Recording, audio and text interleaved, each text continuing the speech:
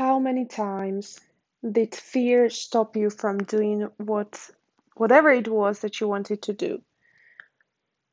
I know that for me, fear has stopped me many times, even though I was not really aware of it. And that's why I want us to talk about fear today, because it's very essential for us to understand how to handle it, how to be aware of it, because once you know what to look for, you'll find it and you'll be able to handle it.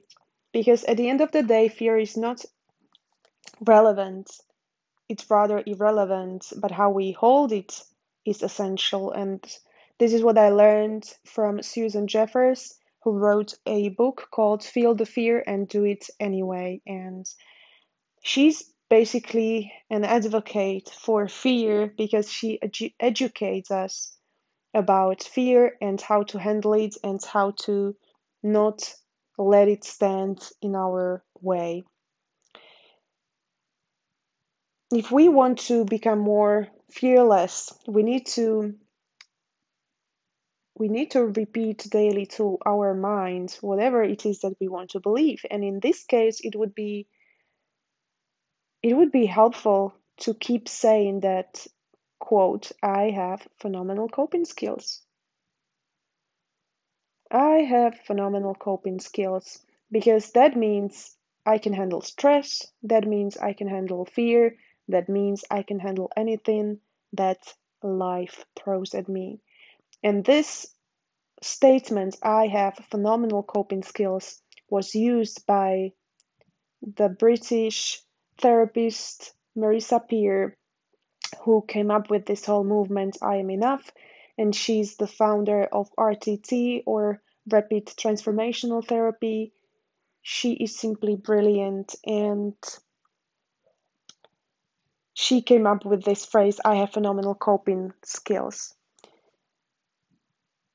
And she had a client who was going to, now I'm not sure if it was the AA meetings or some basically meetings of people who were in need or in trouble, and they would have a strategy of saying nice things like, oh, today I saw a beautiful flower in the shop or in the garden and that made me happy. And when this client was talking about this strategy or so-called strategy to Marisa, she said, why don't you say, instead of I saw a beautiful flower, why don't you say, I have phenomenal coping skills? And she did it, and they actually put this phrase on the walls of that institute.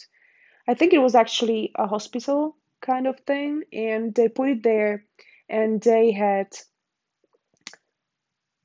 the best results with these students, with these, well, clients or patients who believed that they had phenomenal coping skills. They released them in record, like in super fast time, only because they've established this core belief that that could help them deal with whatever they were dealing with. So if you have a pen or a sticky note, why don't you write down I have phenomenal coping skills and put it somewhere on the mirror or somewhere where you can see it, so that you are reminded of it daily. Because progress comes by repetition. This is what I've learned from Sa de Simone.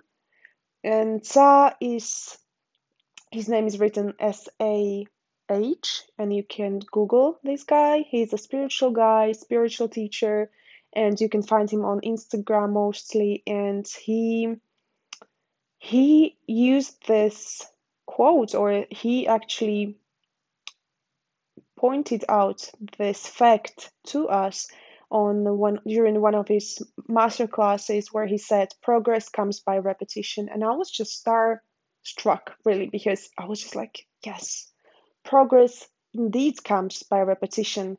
You do reps when you do your workouts, or when you do yoga. It's all repetition, man. You just need to be very patient to do it again and again and again, right? If you come to the math and you do some pose every single day, you will improve eventually, and it's a repetition. that makes it happen.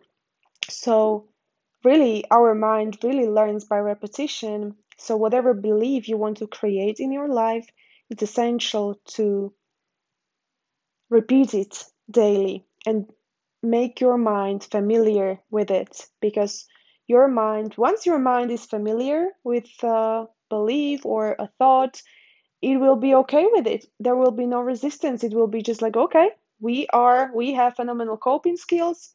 We are good. We are all set. Okay? So you just need to look at your brain and see it as a, or your mind, and see it as a molding kind of thing that you can shape. Okay? And you shape it by repetition. Now, let's talk about fear, because fear is something that we get to feel so often in life, and there are some universal truths about fear, and I would like to go through them right now. And I found them in, once again, in the book by Susan Jeffers, Feel the Fear and Do It Anyway. So number one, the fear will never go away as long as I continue to grow. This means that as you decide to level up your life, as you decide to become a better version of yourself every single day, that will mean you will be doing more and more challenging things, which will result in more and more fear. But it will be just the intensity of fear that will probably increase, but the the point is to do it anyway. And that moves me to the universal truth about fear number two. The only way to get rid of the fear of doing something is to go out and do it. And if you've ever tried public speaking, you will know that the fear is there at the very big, like at the before you go on stage, but once you are on stage and you start to talk, it's gone, because there is nothing else for you to do. You just have to go on with it, and you just have to be focused on whatever it is that you want to say. So you kind of forget about the fear and you just do it and you are in the flow. So that's number two. And number three, the only way to feel better about yourself is to go out and do it. So this has all to do with self-esteem, self-confidence. Every single time you decide to put yourself, to show up and to put yourself out there, you will feel good about yourself. And this reminds me of Tai Lopez and his quote that at the end of the day, you feel good about yourself when you did what you were supposed to do. And you always know what you are supposed to do. And if you don't, you should ask somebody who can help you, a coach, a mentor. But most of the time, you know what your tasks are, what you should be doing. And it's only a matter of whether you do it or not. And at the end of the day, you feel good about yourself when you know that you did it, that you didn't give up on yourself, that you showed up, that followed through. Excuse me. And some extra truth to mention is that everyone feels the fear. Okay, it's not that Jennifer Lopez doesn't feel it; it's there. And I was listening to Grant Cardone. He's a big mentor of mine, and he says that, well, he regularly organizes the biggest business event in the world called 10x GrowthCon. GrowthCon. It's like 10x movement, 10x conference, and there are all these huge superstars talking there. There was John Travolta and so many others. I don't even remember now, but very influential people who are on the very top. And he would say that he would see every single person before that person went on stage, which was a huge stadium. It was, I don't really remember how many people, but thousands of people. And he would say that no matter who was about to go on stage, everyone was full of fear. Everyone. So it's not like you are the only one in the world who feels the fear. It's all of us. We are all the same, okay? So that's good news. And I think good news is also that the fear goes away once you decide to go for it and do it. That's also I think that's good news for sure, right there. So, really, what we want to move from is that sort of learned helplessness. And this is a term that Martin Seligman came up with. He is a well-known psychologist and he came up with positive psychology. So he was the very first one who actually was like, hey guys, like Freud and Jung, I think we've been focused on the wrong side of the coin for a very long time, meaning we look at psychology from all the wrong angles of people being depressed and anxious and suicidal. But what if we looked at psychology from a good point of view, from the positive point of view? So that's where Martin Seligman comes from. Those are his beliefs, his contribution to the world of psychology, and also this concept of learned helplessness, which is something that's very interesting. It's basically says that we learn to give up. And there was an experiment made by Martin himself with two dogs and two cages, and there would be a electric current switched on